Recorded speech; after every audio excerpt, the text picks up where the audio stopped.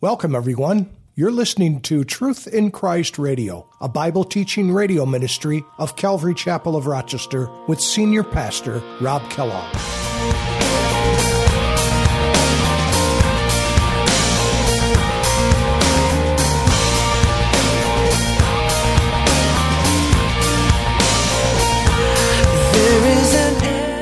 But he goes on in our text and he says, "Beloved, I pray that you may prosper in all things and be in health, just as your soul prospers."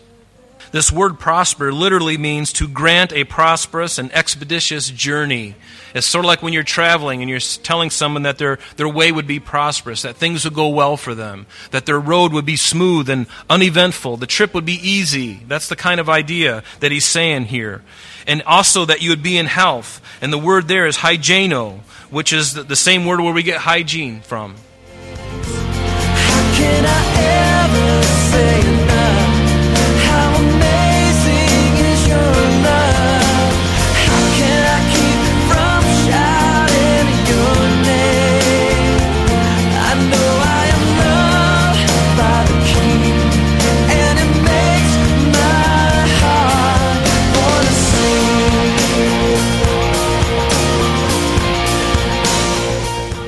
Hi, everyone, and welcome to Truth in Christ Radio. Today, Pastor Rob begins our study in John's third epistle.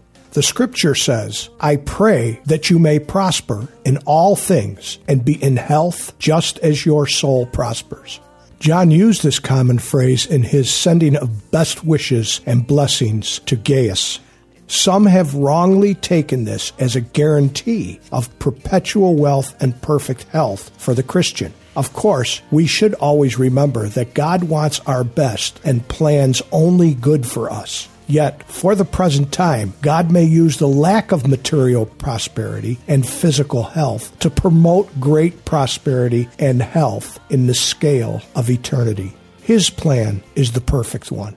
Now let's join Pastor Rob. You remember John wrote 3 letters, and the first letter was written to the church in general in Asia Minor back at the time that he wrote this. And the last 2 letters of John, 2nd John and the 3rd John, they were written to specific individuals. You remember last week we looked at 2nd John, and that was addressed to a specific woman and her children. And this morning we will be looking at 3 John, which was a letter that was written specifically to a gentleman by the name of Gaius. And it's interesting, in these letters, in fact, all 3 of John's letters, none of his name is mentioned in neither 3. And they were short letters. At least the 2nd John and 3rd John that we're going to look at today, they're the shortest in the Bible. They were short letters because John's hope was that he would visit them and see them face to face. And at the conclusion of each letter, you hear him say that. This letter is short, but it's because I want to see you face to face. And so, what we can look at this morning in this 3rd letter, there's a couple themes, really 2 that I can see very clearly. And the first one is John just commending Gaius for his love and his hospitality toward the saints. Hospitality and kindness is a hallmark of the Christian faith. If you're a believer, these kinds of things ought to be evident in our life, or at least growing. And God desires that.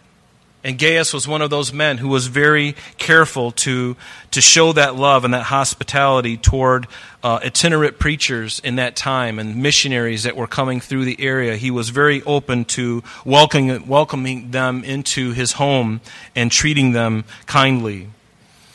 And later on in the letter, which is a very short letter, it also speaks of the destructive nature of Christian pride, because wherever there is a church, there are always members, and sometimes it can be for better or worse, meaning, actually it's never good when there's Christian pride, but sometimes it can be veiled, and sometimes it can be very out front for everyone to see, and there can be great problems in a church and great schisms within the body of Christ.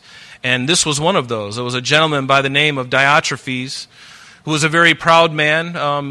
John doesn't say anything concerning his salvation or saying that he wasn't a believer, but he does say that he had a problem. And it's interesting because This kind of thing ought not to be something that is very obvious to all of us. Our pride, that's one of the things that got Satan or Lucifer into his trouble, was pride. Pride is a horrible thing. And when we let it get a hold of us and determine our path, it becomes destructive, and we find ourselves jealous of one another. We find ourselves prating against one another and not being kind, and rather vying and jockeying for position within the church. And these kinds of things do happen, unfortunately. But this morning's message, I labeled The Tale of Two Men, or The Tale of Two Brothers. And we're going to see two brothers in this letter. It could have been called The Tale of Three Brothers, because Gaius himself is a wonderful example of the believer. But we also know that Demetrius, in this letter, was also a faithful servant, and he was an excellent role model to the church. In fact, John was writing this letter to Gaius, this prominent member of the church, they think somewhere in the western part of Turkey. John's writing this letter to Gaius, this very kind-hearted, warm-hearted man full of hospitality. And he's probably sending this letter with Demetrius, going to the church with this very letter, this third letter of John, taking it to the church. And there was a man there by the name of Diotrephes who was, like I said before, a man full of pride. And you can just see the dynamic, can't you? It's very difficult, very difficult. So let's read the entire letter, and we'll go back and we'll take a look at it. It says, "To the beloved Gaius, whom I love in the truth, beloved, I pray that you may prosper in all things and be in health, just as your soul prospers. For I rejoiced greatly when the brethren came and testified of the truth that is in you, just as you walk in the truth. I have no greater joy than to hear that my children walk in truth. Beloved, you do faithfully whatever you do for the brethren and for strangers. You have borne witness of your love before the church. And if you send them forward on their journey in a manner worthy of God, you will do well, because they went forth for his name's sake," speaking of Christ, "taking nothing from the Gentiles. We therefore ought to receive such, that we may become fellow workers for the truth. I wrote to the church, but Diotrephes, who loves to have the preeminence among them, does not receive us. Therefore, if I come, I will call to mind his deeds which he does, prating against us with malicious words. And not content with that, he himself does not receive the brethren, and forbids those who wish to, putting them out of the church. Beloved, do not imitate what is evil, but what is good. He who does good is of God, but he who does evil has not seen God. Demetrius has a good testimony from all, and from the truth itself, and we also bear witness, and you know that our testimony is true. I had many things to write, but I wish not to write to you with pen and ink, but I hope to see you shortly, and we speak face to face. Peace to you. Our friends greet you. Greet the friends by name." By name. And so we see this letter, and again, John just commending Gaius for his hospitality and sending this letter, no doubt by the hand of Demetrius, to this church that they both probably were a part of. And hopefully Demetrius will get the point when he reads this. Can you imagine being there and getting the letter and you being rebuked by the Apostle John? You know, sometimes these things have to happen if left unchecked. And the whole purpose of it is really to bring those to repentance, those who have bitter hearts and sin left unchecked. They need to be encouraged to turn from those things. Let's look back at the very first verse here. He says, "the elder." And again, we saw John address himself the same way in the second epistle that we looked at last week. And this is presbyteros. This is an elder, an old man. That's what that means, an overseer, somebody who has had experience, somebody who is older and wiser. They've been through it. They understand. And this is how John addressed himself. He said, "The elder, to the beloved Gaius, whom I love in the truth." And this Gaius is interesting because Gaius, there are 4 different Gaiuses in the Bible. And this one is, he's an unknown Christian man to whom this letter was written. But the letter addresses at least 5 things concerning this Gaius that we're going to be looking at today. And we've read the epistle. We already know what it says. But these 5 things, at the very least, were that the fact that the truth is in him, that Jesus Christ, the Holy Spirit, has indwelt him, and that he had a love for the church. This man had a great love for the church, and so ought we, if we are born-again believers, to love each other. Isn't that the greatest commandment? Isn't that what Jesus said? He goes, a new commandment I give to you, that you love one another, and that is the thing that we ought to do. And it's so sparing sometimes in churches today, because sometimes the church, we are the ones who shoot our own wounded. Instead of loving them and putting our arms around them, we end up looking at them with crossed eyes, and we end up making them feel ostracized, and we make them feel horrible. So what do? They leave the church. They'll go somewhere else where somebody will love them. And see, that ought not to be what we are about. We don't always agree on all things, and you may not even like somebody personality-wise, but you can love them in Christ. It doesn't mean you have to be buddy-buddy with them, but we can love them, and we can put our arms around them. You can pray with them, even if you don't really care for them. Does that make sense? Have you ever done that? Somebody who you really don't care for, but do you have the grace? And I believe you do if you have the Spirit of God in you. I do it. I know you can do it. You may not get along well with somebody, but you know what? You can treat them like a brother or sister. And that's one of the hallmarks of the faith. And that's certainly something that Gaius did. He loved the church, and he was faithful. He was a faithful man. Whenever anybody would be traveling through, a missionary coming through, he'd be the first to say, hey, stay at my place. I'll take care of you. I mean, we don't have really itinerant preachers so much today, although we do from time to time. But he was faithful, and he walks in the truth. That's one of the other things that tells us that Gaius was one who walked in the truth. Because he was a believer, because he had the Spirit of God in him, he walked in the truth. That means that his thoughts, his mind, his deeds, I'm sure they were inconsistent at times, and so can be us. We can be inconsistent at times.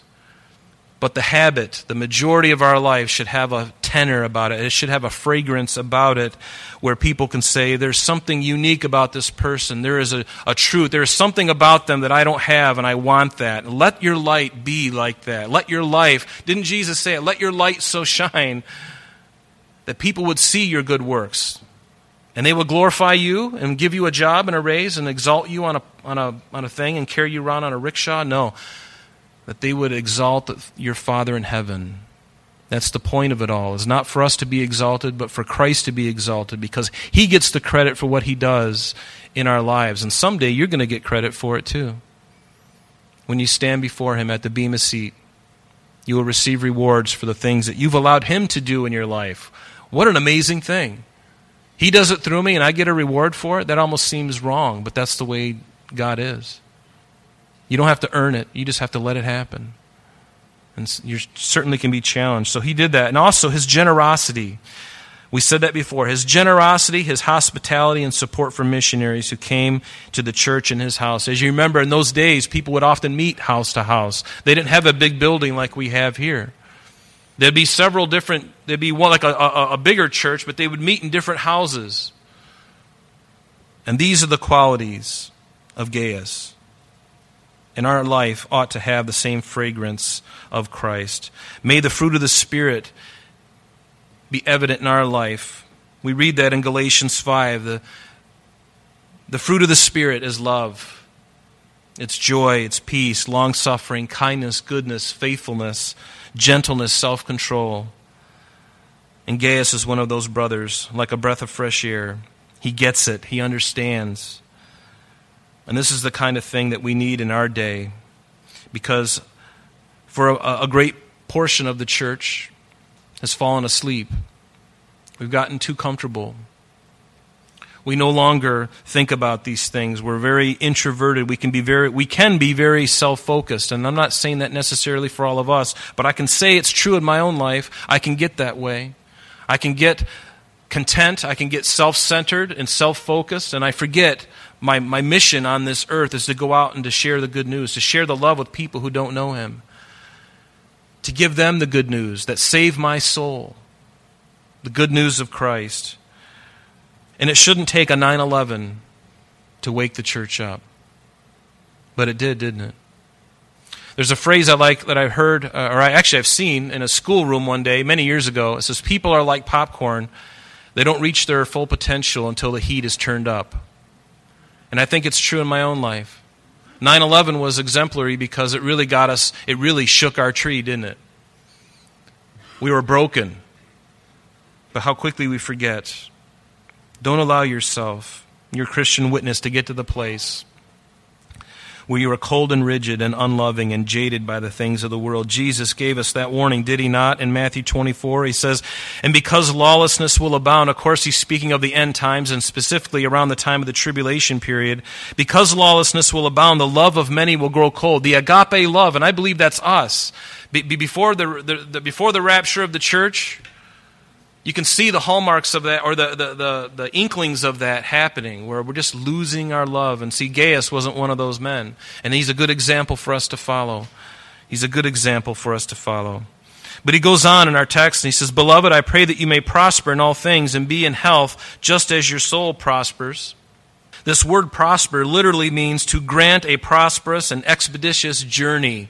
It's sort of like when you're traveling and you're telling someone that their way would be prosperous, that things would go well for them, that their road would be smooth and uneventful, the trip would be easy. That's the kind of idea that he's saying here. And also that you would be in health. And the word there is hygieno, which is the same word where we get hygiene from. We all practice good hygiene. We brush our teeth once a week. Take a shower once a month.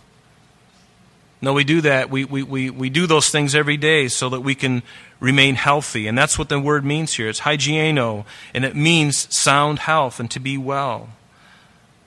Recently received a letter to my wife and my daughter from a young person, and it was sent to us. And it was a really cute letter. And at the very end, and this is just a few days ago, and I remember looking at it, and as I was preparing for this message this morning, and it was just some really cute stuff, but then she said this. She says, I hope that everything is going awesome and your family is well and healthy. And I thought to myself, that's it. That's all John meant by this letter as well.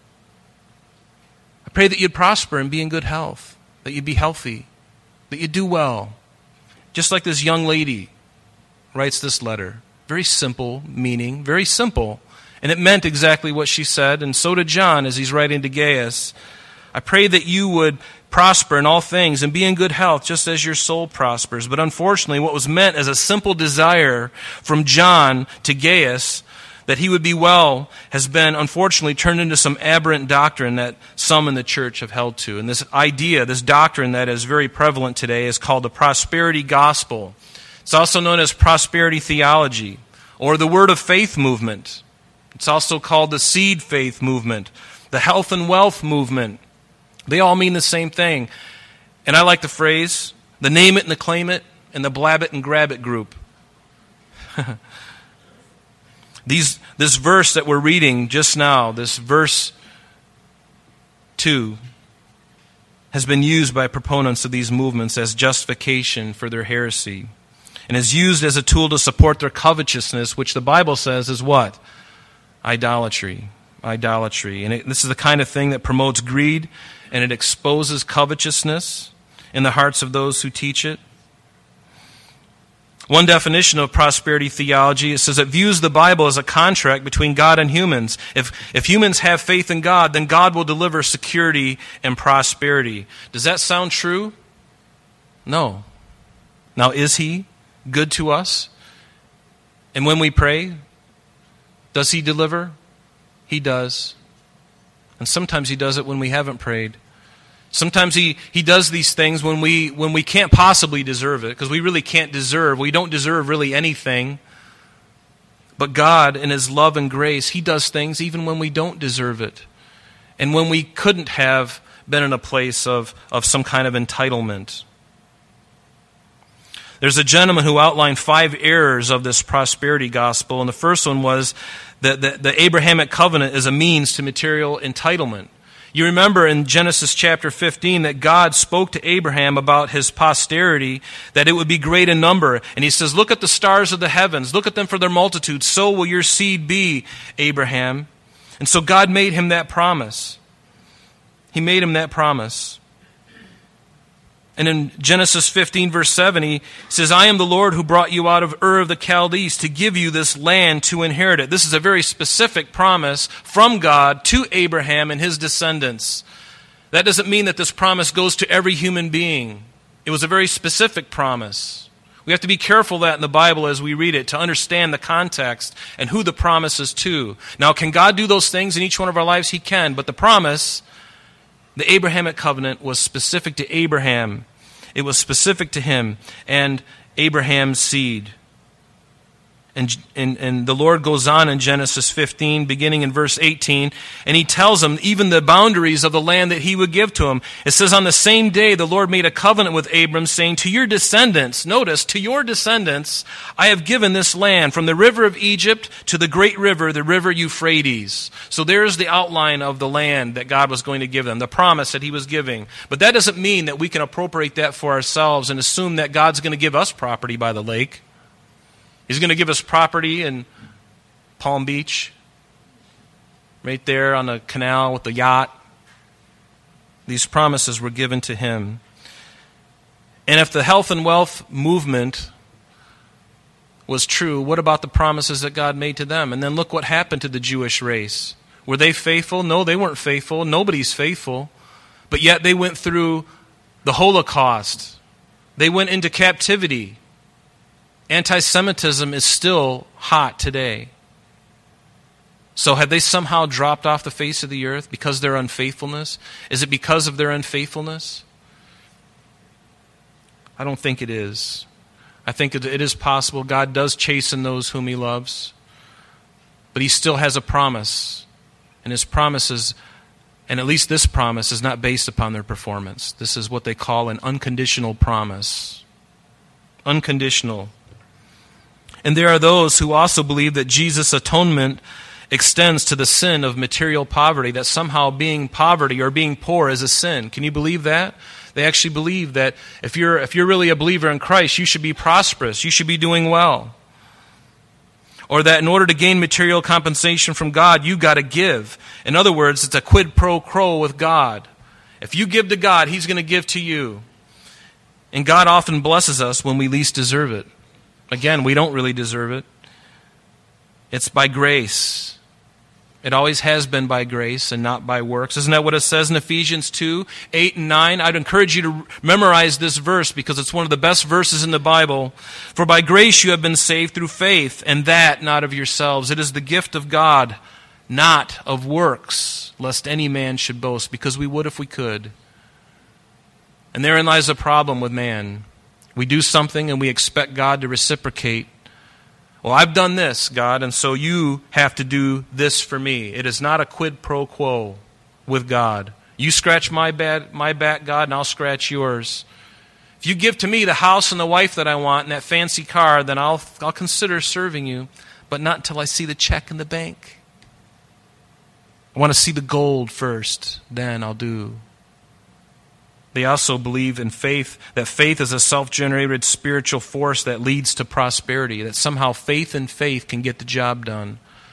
How silly is that? They've made faith their object. And if you have faith enough, you can generate this spiritual force to somehow make this happen. And prayer, too, is a tool to force God to give you what you want. What a silly thing. I'm so glad that when I've prayed to God and I've prayed in error that he hasn't given me what I wanted or asked for. Because again, we've been through this before. We know that God knows what's best for us. And sometimes I can pray for something and it's going to be death to me. It's going to lead me down a path. It's going to separate me from him. And he says, I love you too much to let you have that. You've prayed in earnest. You've even fasted for 30 days. I'm sorry, that's all the time we have for today, but please join us next time as we continue our study in John's epistles. Calvary Chapel of Rochester is located at 2503 Browncroft Boulevard, Rochester, New York, 14625. You can reach us at our church office between 9 a.m. and 4 p.m. Monday through Friday at area code 585-586-3140. If you would like to have an audio CD of today's message mailed to you in its unedited form, simply mention today's date when contacting our church office. You can also contact us via the web by logging on to www.calvaryrochester.com. There you will be able to access a number of useful things, such as information concerning our beliefs, our ministries, contact information, our location, service times, and much more. You can also download or listen to the radio and sanctuary messages free of charge from the teachings link at the top of the page. To listen to Calvary Chapel of Rochester sanctuary messages or Truth in Christ Radio on your mobile device, just subscribe to both through Google Play and Apple Podcast. You may also join us on Sundays and Thursdays through live streaming of our services and Bible studies. Just click on the online services link. We're so glad that you could join us today. And if there is any way that we can bless you in your walk with Jesus Christ, please don't hesitate to call our church office. Remember, Jesus said, "I am the way, the truth, and the life, and for this cause I have come into the world, that I should bear witness unto the truth. Everyone who is of the truth hears my voice." May God bless you in abundance today as you walk with Him. And until next time, this has been Truth in Christ.